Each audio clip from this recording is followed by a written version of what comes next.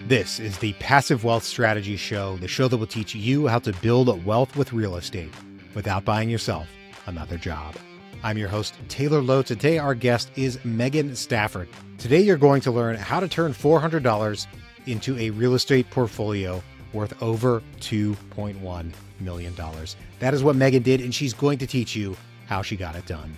Once again, I'm your host, Taylor Lowe. I'm a real estate investor.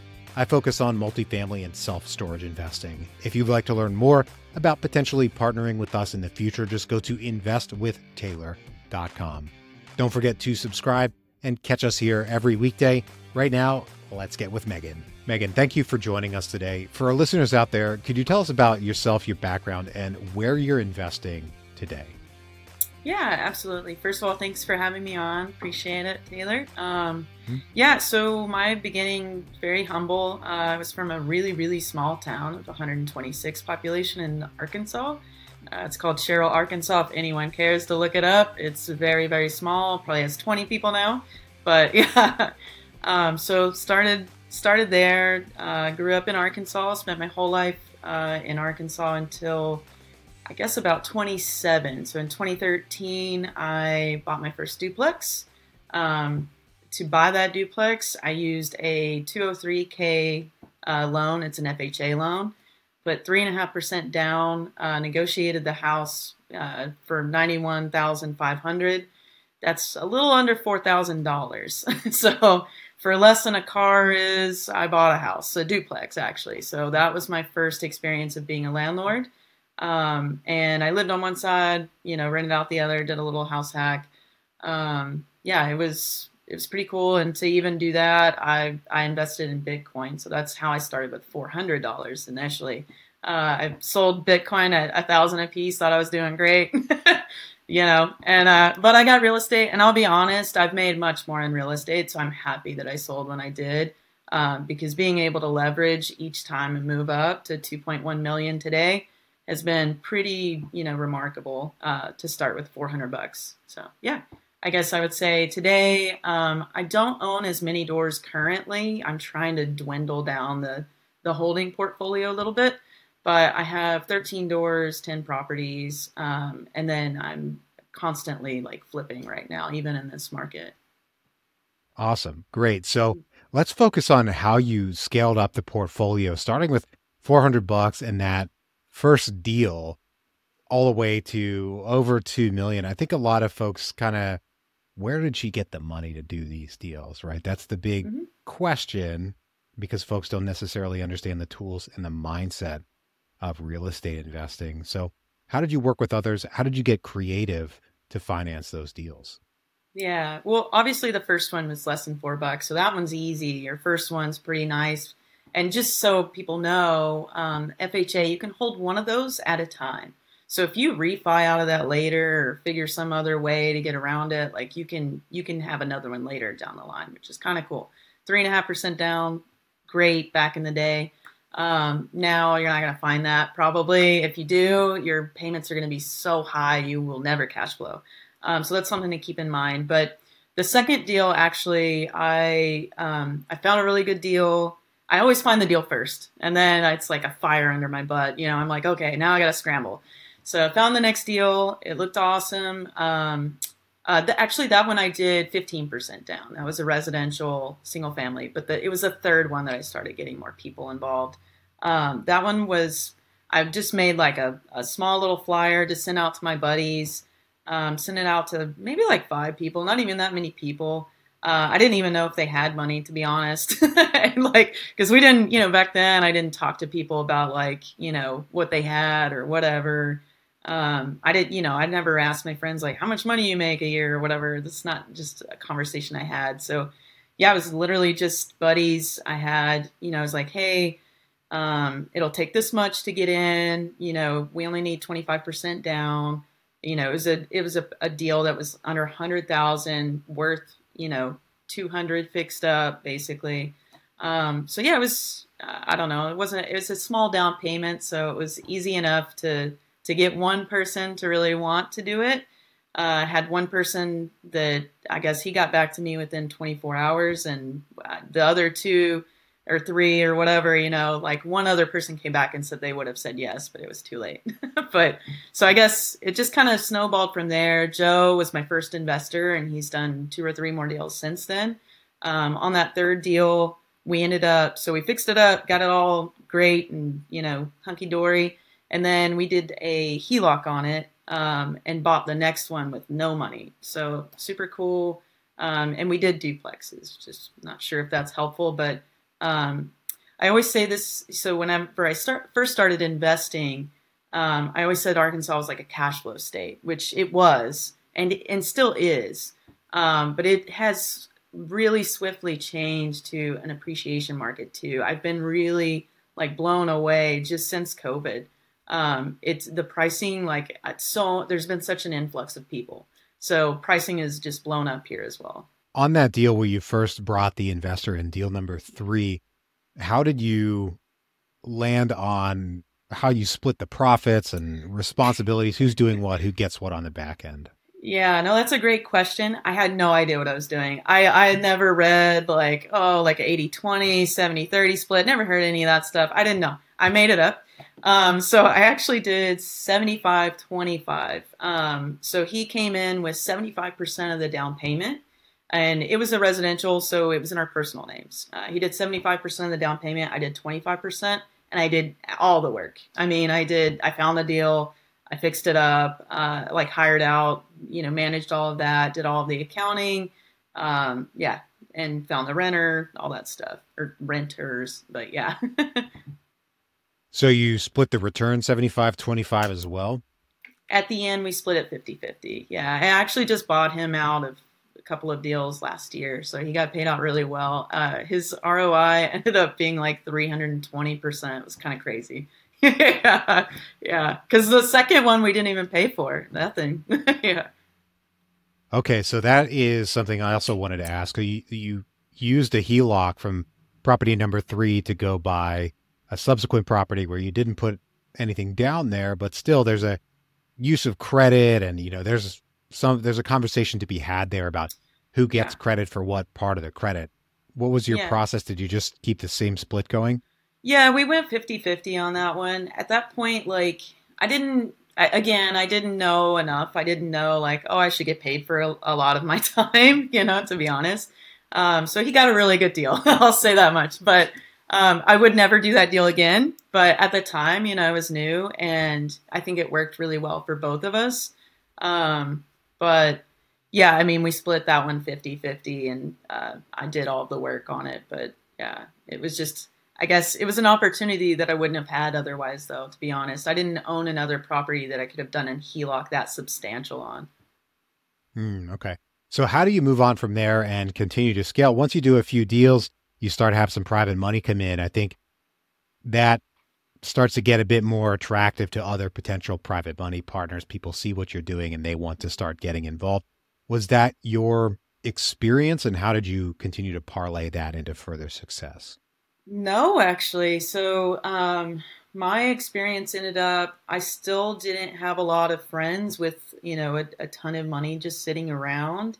I actually just started doing it all with my own money. And then now I have a couple of people that I'll do 10% interest. I don't know if I can tell you, but yeah, I do 10% interest for people when I'm floating. And then just as like a bridge loan. They'll have their name on the deed.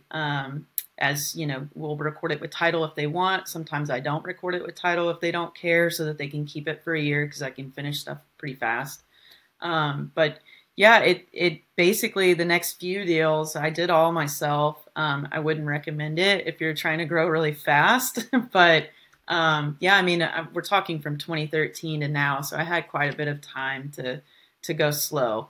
But yeah, so I guess my experience was I would set up one, I would buy one really, really cheap. So just to give an example, Arkansas pricing is a little different. So Benton, Arkansas is where I primarily invest right now.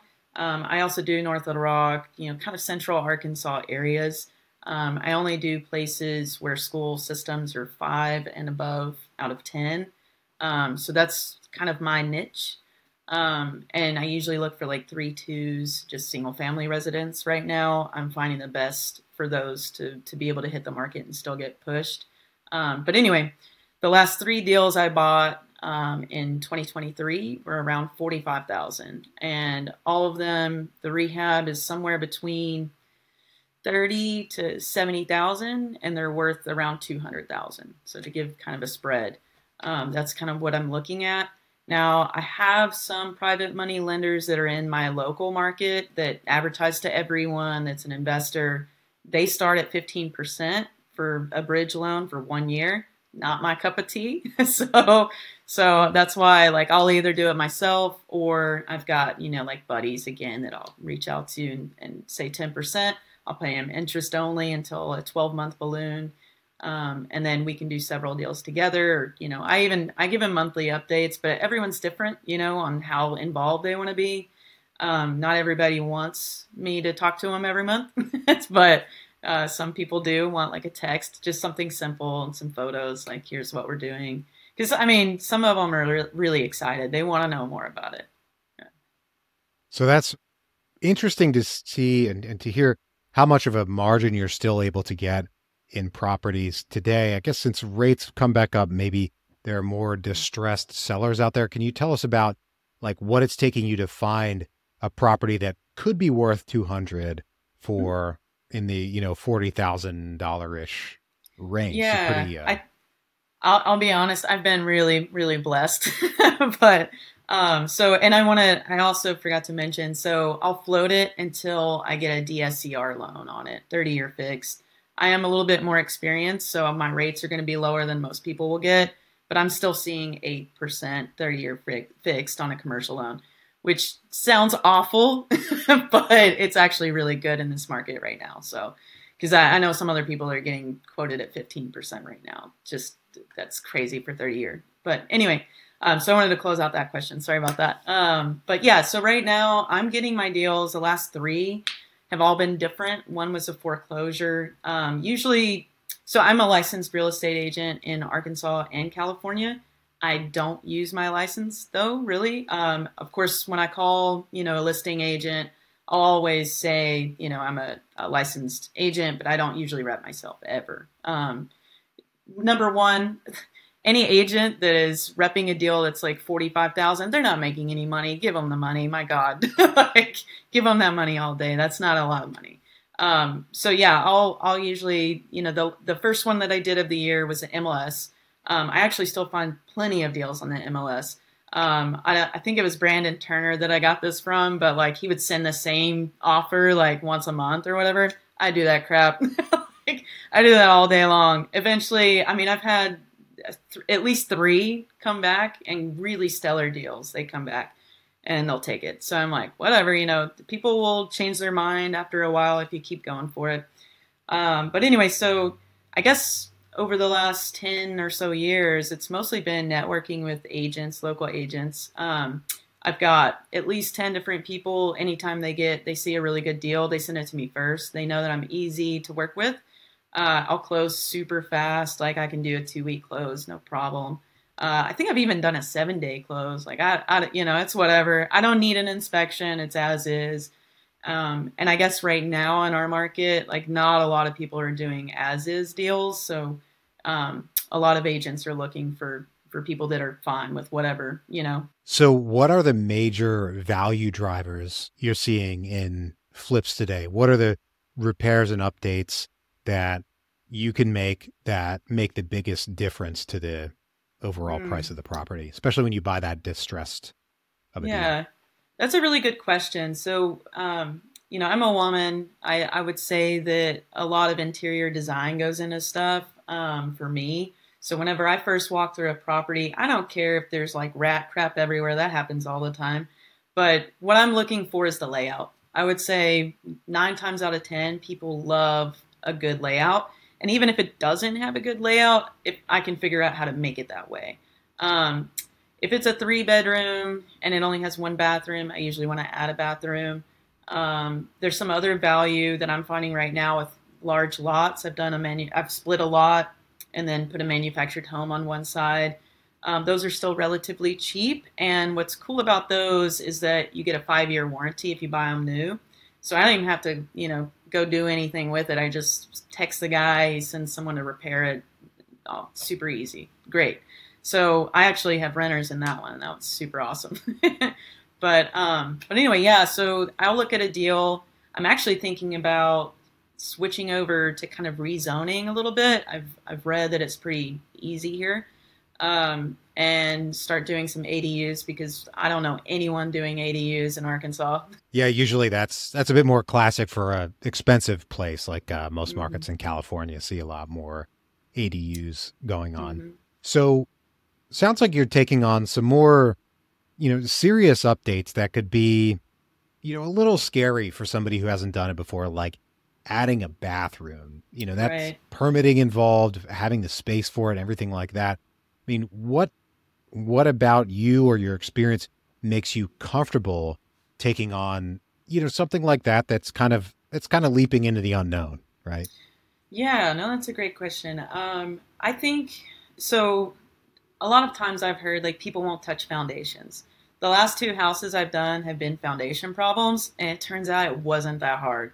so, so like I think where there is a lot of like fear. There's a lot of opportunity too. Like, if I find a deal that has a bad foundation, it can be worth 200,000. Um, all I got to do is call some guys, go look at it, give me a quote, and then I've got that number in my head and in my spreadsheet. And so it's just another number you plug into your spreadsheet. At the end of the day, like those types of things that sound really scary aren't that scary if you put a number on it and you count for it. Okay, but you're factoring that number into your offer, and Mhm. sounds like from what you said earlier about the Brandon Turner method is you're not afraid of making what might be perceived as a quote lowball offer, at least as long as you have Right. something to back that up.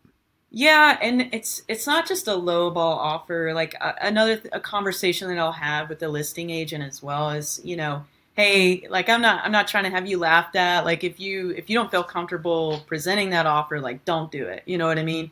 But this is what I'm willing to pay. I'm curious what, other offers have come in at. People are usually really friendly. Like as long as you're, trying not trying to rip someone off, but like being really realistic. Like this is what I'm seeing. Like this is going to be a lot of work. People are pretty easygoing when you explain it like that. And I've gotten enough bids from and contractors to know like this is what other people will pay for it. I have my own crew, so it's not as expensive anymore. But like I know on the market, like this is what this retail, that's what it's going to go for. Like hands down, like my rehabs are like 50% of what other people are paying. Okay, wow. So tell us, if you would, as well about how you split your time between California and Arkansas. We actually had to reschedule because you were planning to drive from California to Arkansas, just splitting your time between the two, but active in the real estate community in both of those places. How do you handle that? Yeah, it's difficult, but also really fun. Like, my partner and I like to travel, so it's been kind of cool to we drive. It's a 27-hour drive if you go straight through and don't sleep. I don't know who could do it, but we usually break it up into different states. Like this last time, we did 8 states in 4 days. We did so driving from California. We did Utah, Texas. I'm going out of order, of course. Arizona, New Mexico, Arkansas. Let's see what I've got. Two more. Oh my God, I'm gonna blank. I don't know. Don't have the Oklahoma. map in your head. I don't know if I said Arizona. Arizona's in there You too. did We say, hit yeah. two national parks, so that was cool. We went to Bryce Canyon and Zion, which was phenomenal. But yeah, so I guess it's difficult, but I usually do. It depends on how many projects are going. I like to start every project and end every project. So in the middle of a project, like let's say right now we've got three running at the same time. So I like to be there for like the first 2 weeks of a project starting, kind of get the team motivated, go walk through a million times, being like, this is what I want, do videos so that they have that to look back on too whenever I'm not here. I also set up cameras at every new one, just on the outside and the back, just to make sure that like, Honestly, like on the cameras, I see more animals than anything, but it is nice to come and just like make sure I've set up the cameras correctly and make sure that I'm like, got eyes on the place. But yeah, I just like to start each project, and then during the interim, what I do is my team checks in with me on like FaceTime or whatever. Every morning they'll send pictures of what they're going to work on, and then before lunch they send what they've completed already, and then at the end of the day. So it's a lot of communication back and forth. And then whenever we're finishing a project, I'll come out because I'm pretty nitpicky about final touches. So so it's nice to be able to see without pictures to make sure that all that looks the way that I want it to look. Very clean finishes. I do a lot of like all white, clean style, make it very open and airy. And then yeah, so I'll come out for a couple of weeks, then drive back. So each time I'm in Arkansas, it's about a month because it's a week to drive back, and then 2 weeks here. So, and then we're staying in one of them that we're doing short-term rental on, which has been pretty easy to like come and like set up. It's nice to have everything furnished the way I like, so it's pretty cool. Yeah, we'll probably turn this into a midterm rental later. Kind of focus on like that nursing demographic, but traveling nurse. But yeah, for now, that's kind of how we're managing it. Yeah. Wow, staying pretty active. So before we go to the 3 questions I ask every guest on the show, you mentioned much earlier on that you're right now focusing on reducing unit count, selling properties off. Why? I'm tired. Yeah, it's to be honest, I still self-manage, and it's usually pretty okay because we go in and renovate pretty heavy on the front end, so it's not as many things. But when you're talking to like each door, right? We say door, but each door is really like 2 to 5 people, right? It's a family. That's a lot of people. So each house, like let's say I've got 13 doors. That's really 13 times 5, basically. Like, to deal with, really, because you'll have one point of contact, but they're talking to everybody else. They're getting the nitpicky questions and all that stuff. So I get all of that. I am very hands-on, and I try like to accommodate what I can, but it's too many people at the end of the day. I will eventually hire it out, but it's just a personal choice. Like I value my time a lot, and I want to start cutting back and like traveling more and not having to deal with that. And I could hire it out to a property manager, but I've tried that a couple of times. I'll tell you, if anybody wants to start a property management company in Arkansas, you will make bank because there's not a good company. I hate to say it, but I have not found one that I'm really happy with. One, most of the companies I've interviewed, they still take like checks. I don't do checks. Like everything is automated for the most part. I've got a lot of people on auto pay. I use, it's not Appfolio, but I use Stessa. It's similar to Appfolio. And so the programs that I've seen a lot of the locals have here are just not great for out-of-state investors like me, is what I would say. But yeah. Had success, but deciding to change strategies to better suit your lifestyle and, the way you want to live. So makes a lot of sense. Right now, we're going to take a quick break for our sponsor. Tracking your rental property business no longer needs to be a hassle. Stessa, a new financial technology company, helps real estate investors just like you take their real estate rental portfolio to the next level by automating the financials of their rental property portfolio. You can get started with just $20 a month to take your rental business to the next level by tracking your properties, automatically collecting rent, tracking your expenses, and so much more. Using technology can take so much of the hassle out of owning a rental property portfolio. So check out Stessa today by using our link in the description, and you can get started for free or upgrade to their pro package for just $20 a month.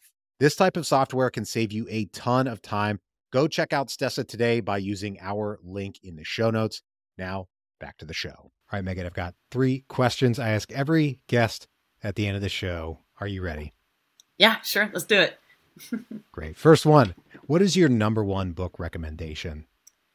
Ooh, that's a tough one. I would probably say the first one that comes to mind would be Never Split the Difference. That one really, really helped me with negotiation. I thought it was a little cheesy in the beginning, but then I really got into it. And I'll tell you, it works. Like I've used one of the recommendations was like use an odd number in your offers, and it really does work. People will be like, why this number? And I'm like, actually, if you look at my spreadsheet, that is it. Like it opens more of a conversation is what I found. That was one. Another one that I did, I negotiated a 20-year lease on a commercial building, a Cricket Wireless building. And the biggest hiccup we found was actually something really, really silly. But the book taught me more about like listening, active listener, and that type of thing. And so when it came down to that deal, what actually got it to close was just changing the paint color. They didn't want to change, and it was like something so silly. But yeah, it's just I think that was a really good book for me to kind of open my mind to getting better at negotiation. I think when I first started, I was a little nervous to just ask for what I was wanting. Yeah. Now we go to question number 2. Who or what inspires you? Yeah. So who inspires me would probably be my granny. She's worked really hard her whole life, and I think she's a really, really kind woman. I think that really inspires me to be kind and like put that back out into the world. Yeah. Love it. Question number 3. Think about yourself at 80 years old. What advice would you at 80 years old give to you of today? Yeah. I would probably say, also, everyone in my family lives so long, I'm probably going to be 100, but yeah, 80 will work. But yeah, I would say my advice would probably be like, really enjoy yourself, like travel, try to do what you love and spend more time with family. And I think there's been lots of studies on what people discuss, on their deathbed. And it's usually like, stay close with your family and like travel and do all those things that you really love. So probably Absolutely. just be more kind and compassionate. I love it.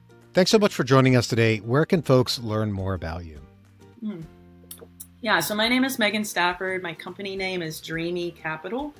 We're on Instagram, Facebook, all of that stuff. You can reach out to me. I'm probably more active on Instagram, but there's also a contact form on my website, dreamycapital.com. Great.